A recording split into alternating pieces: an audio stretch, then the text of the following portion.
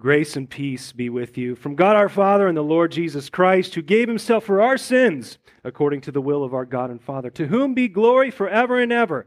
Amen.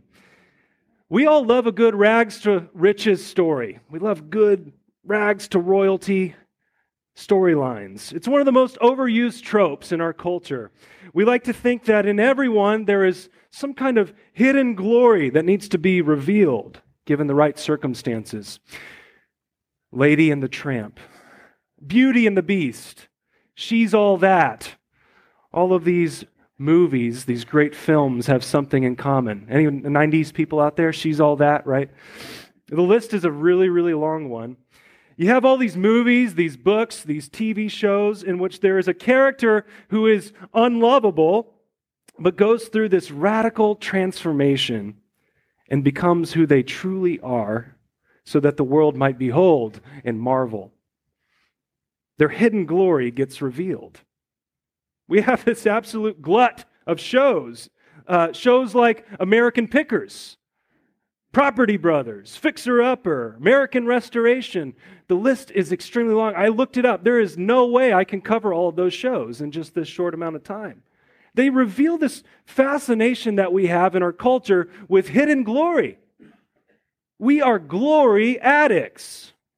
What do I mean by this? Well, perhaps you can think of an instance where you might have looked at an object 1,000 times before, but for whatever reason, one day you see it, and you see it differently. For some reason, whenever you look at it one more time, you truly see it. You see the beauty. You see the detail. You see the hidden beauty that wasn't there before. We love to see things restored to their original glory. We love to see the original artistry of something just come out and captivate us. We love to see people and objects become something more than they were previously. We love this. We use phrases like this. We say, he's a diamond in the rough. What do we mean by that? Well, we're saying that there's hidden potential in this person that's just waiting to come out given the right circumstances. We talk about people this way. And as we commemorate today the transfiguration of our Lord, today's gospel reading ought to capture our attention for very similar reasons. We are glory addicts. In this bizarre event on top of this mountain, Jesus pulls back the veil just enough for his closest disciples to get a glimpse of this glory that has been hidden for most of Luke's gospel up until now. In addition to this, you see Jesus have this divine conversation with some really strange company that he keeps. And Luke's gospel tells us the exact nature of that conversation, which we're going to get into. See, not only is Jesus the very glory of God revealed in a flesh and blood person, but what he would go on to accomplish for us in history would reveal his glory to the world. That glory which was hidden for ages, but has now been manifested in his redemptive work. See, the Transfiguration is one of those key moments, those key events in the ministry of Jesus that bears witness to Jesus' identity and what he came to do for us, what he came to accomplish for us. In this event, we're not seeing some magic trick. We're not seeing smoke and mirrors, but we are seeing Jesus as he truly is. As one commentator put it, one commentator said, it's not an illusion or a distortion, but the truth. It is the truth that we are seeing. Here we see the one who does not exploit his own glory, who does not exploit the glory that is truly his for his own selfish gain, but rather he veils it for the distinct purpose of accomplishing our salvation. So today we join with Peter, James, and John. We take a little camping trip up this mysterious mountain. We're going to see the glory of Jesus just a little bit, that glory that he permits his disciples to peer into just for a few moments. We'll try to get our minds around the scene as best we can, and with God's help, we're going to see what the implications are here for our lives. So verse 28 begins this way. Now, about 8 days after these sayings, he took with him Peter and John and James, and he went up on a mountain to pray. 8 days after which sayings? It says 8 days after this saying. So which sayings? Well, in the previous verses, namely verse 27, Jesus had said that there were some among them who would not taste death until they had seen the kingdom of God. He was talking to his disciples. He said, there are some here who will not taste death until they have seen the kingdom of God. It's safe to assume that these three, Peter, James, and John, were about to see that very thing. The kingdom of God in the transfigured Jesus. So he took these guys up the mountain with him because not only were they his closest friends, but because they had also borne witness to Jesus raising Jairus' daughter. They were also there for that event. And their witness to these events was important because there was a precedent that was set by Scripture that a testimony was to be supported by 2 or 3 witnesses. And it's fitting that this took place on a mountain. It's no coincidence. It ought to catch our attention because when God wants to do something really big, he often does it where? On a mountain. And what did Peter and the others see up there? The text says, as Jesus was praying, the appearance of his face was altered, and his clothing became dazzling white. And behold, 2 men were talking with him, Moses and Elijah, who appeared in glory and spoke of his departure, which he was about to accomplish in Jerusalem. It seems that the disciples were certainly not sure what they were seeing. As the text says that they were fading in and out of sleep, it's pretty likely that this event occurred at night. We usually don't think of it that way. It's probably true that it occurred at night. They were sleeping. And what we're seeing here, brothers and sisters, is Jesus peeling back the veil just enough for the disciples to behold his true glory, the glory that he veils during his incarnation and his earthly ministry. When Jesus steps into human history and he takes on flesh, that glory of God is veiled in human flesh. And now here he is, peeling it back just enough. This blinding white light of his body and of his clothes tells us that he is the very glory of God in a person, the Word made flesh, Jesus Christ. In the book of Exodus, we saw this from our Old Testament reading today. In the book of Exodus, Moses speaks with God where? On a mountain. On a mountain. Moses spoke with God on a mountain. Whenever he went to receive the law on Mount Sinai, he spoke with God there. His face shone for several days afterward as a result. But it was a glory that ultimately faded. It faded because it was a second-hand reflection. Jesus' glory, however, never fades. He is the source of this glory, as he is God in flesh. He is the very source of the glory of God. And speaking of Moses, did you see him in the story today? There he is on the mountain. He and Elijah, the 2 premier prophets of the Old Testament, conversing with Jesus.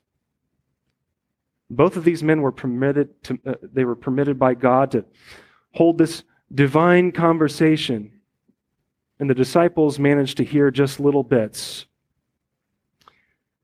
So what about Moses and Elijah? Well, during their respective ministries, they both looked eagerly towards the day when the Messiah would come and deliver God's salvation. They both did. So what exactly were they talking about?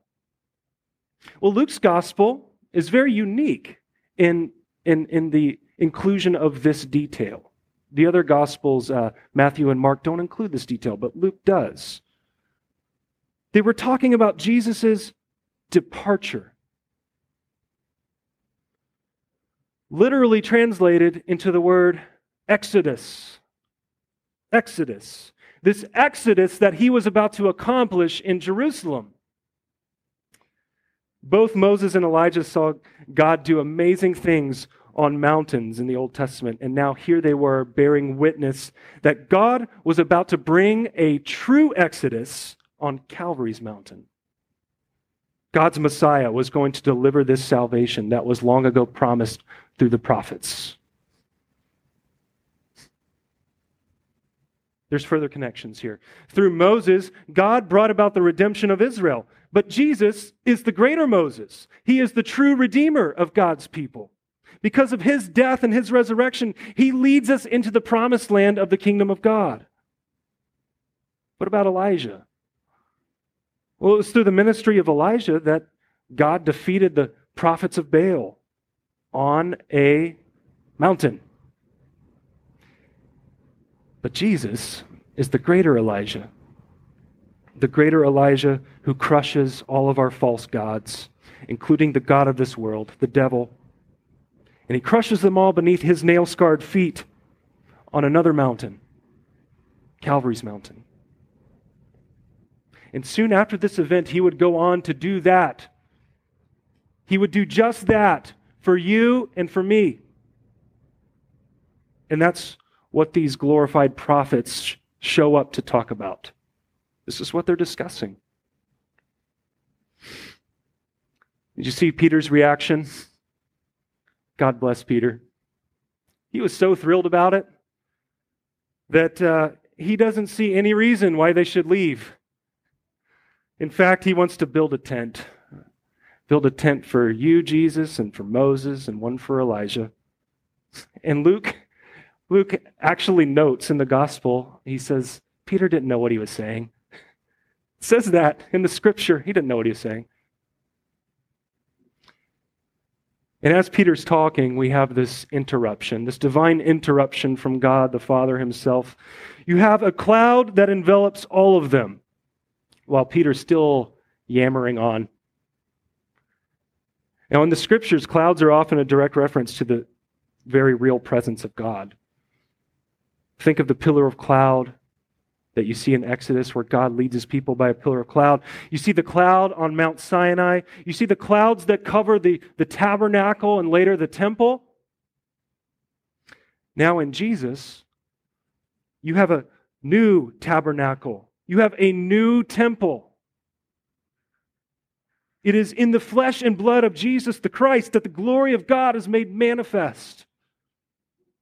And there are two voices going on here, which are contrasted with one another. You got two voices. You have the very human and very flawed voice of Peter, and then you have the voice of God. Peter, who is confused and doesn't know what he's saying, but is trying his best to put two and two together. And then God shows up to bring clarity to the situation. I know that you don't know what you're saying, Peter, but let me tell you what this is about. And God speaks. This is my son, my chosen one. Listen to him. And when the voice had spoken, Jesus was found alone, and they kept silent and told no one in those days anything of what they had seen. I think that we're a lot like Peter in more ways than one. Peter's always the sermon illustration, right? He's always the illustration for how we get stuff wrong. It's no different here. We don't know quite what to say when we encounter the holy. We tend to want to prolong the experience, like Rachel was saying earlier. We want to drag it out. We want to stay there as long as we can. We might say foolish things that we'll later come to regret. Maybe we buy into the notion that the Christian life and the Christian experience is just one mountaintop experience after another mountaintop experience, in which we get to say, Lord, it's good to be here. It's good to be here. But while they would not understand this right away, Jesus allowed those disciples, Peter, James, and John, to look upon his unveiled majesty because the resurrection is what would make it all plain to them. They didn't understand it at the time. That's why they told no one about it. They didn't understand it. It didn't become apparent to them until Jesus was raised. Before such glory would be manifested in its fullness, there would be suffering. There would be the cross. Peter probably would have kept talking, but God interrupted him. He had to redirect him to Jesus, only Jesus, the one to whom all human history is pointing, the one whom this whole thing is about, Jesus. Because unlike those rags to riches stories that we talked about, in which the main character is unwilling, they're unwillingly unlovable, so to speak, Jesus veiled his glory intentionally so that we might become glorious like him. He did not grasp on to the divine glory that was rightfully his, but he became nothing. He took on our flesh so that you and I would be redeemed. That's what Philippians chapter 2 says. Think of our everyday Christian experience. Think about what we see in our everyday lives. The glory of Jesus it's hidden to our eyes. It's veiled to us. But one day we will see it. We will see it with unveiled face in eternity. We look around at the horrors of this world. We look at the stuff going on in Ukraine. We look at the stuff that troubles us here and now. And we wonder, what is Jesus up to? But Scripture assures us, it assures us that Jesus is bringing all his enemies into subjection under his feet. It's hidden to our eyes right now, but one day we're going to see it in full. And just as Jesus would go to the cross before he took up his resurrection glory, we too gladly bear our crosses in our vocations, knowing that eternal life is also what waits for us. Wherever God has placed you in your various callings, whether it's in your families, whether it's in the places that you live, the places that you play, the places that you eat, whether it's in your jobs, the jobs that he's given to you, these are all your vocations, your callings. He has you there so that you, the forgiven and redeemed sinner, might reflect his glory and his forgiveness to this world that so desperately needs it. Just as Jesus' glory is hidden to us right now, he also hides himself in you. He hides himself through you as you serve your neighbor through those vocations. Jesus is serving them through you. And where else has Jesus hidden himself? Not only for our good, but where has he hidden himself for our forgiveness? In holy baptism, the presence of God overshadowed you in the watery cloud. You were led through the Red Sea, your own exodus, and granted eternal life in God's kingdom. That kingdom that was manifested on that same mountain of Transfiguration. In the Lord's Supper, the body and blood of Jesus, where the glory of God is veiled in flesh, are given to us Christians to eat and to drink for the forgiveness of sins. And in the Lord's Word, you and I can speak with Moses and Elijah, and most importantly, with Christ. As you and I carry on in the divine conversation, Jesus Christ's redemption of the world, that's the conversation that God is communicating to us. When we speak the Lord's word, we are unveiling his glory to one another and to the world that needs to hear, "This is my son. Listen to him." So these three disciples were allowed such a vision. They were allowed this vision so that they would be strengthened for that road ahead. It was not going to be easy. They would suffer along with their Savior. And we too have those encounters. We have those encounters with divine glory, the Word made flesh in Jesus, so that we have endurance to press on to the glory that awaits us in eternity. That glory that awaits us in the resurrection unto eternal life, that life of the world to come, which we confess. So may you grow in the grace and knowledge of our Lord and Savior Jesus Christ. To him be the glory both now and unto the day of eternity. Amen.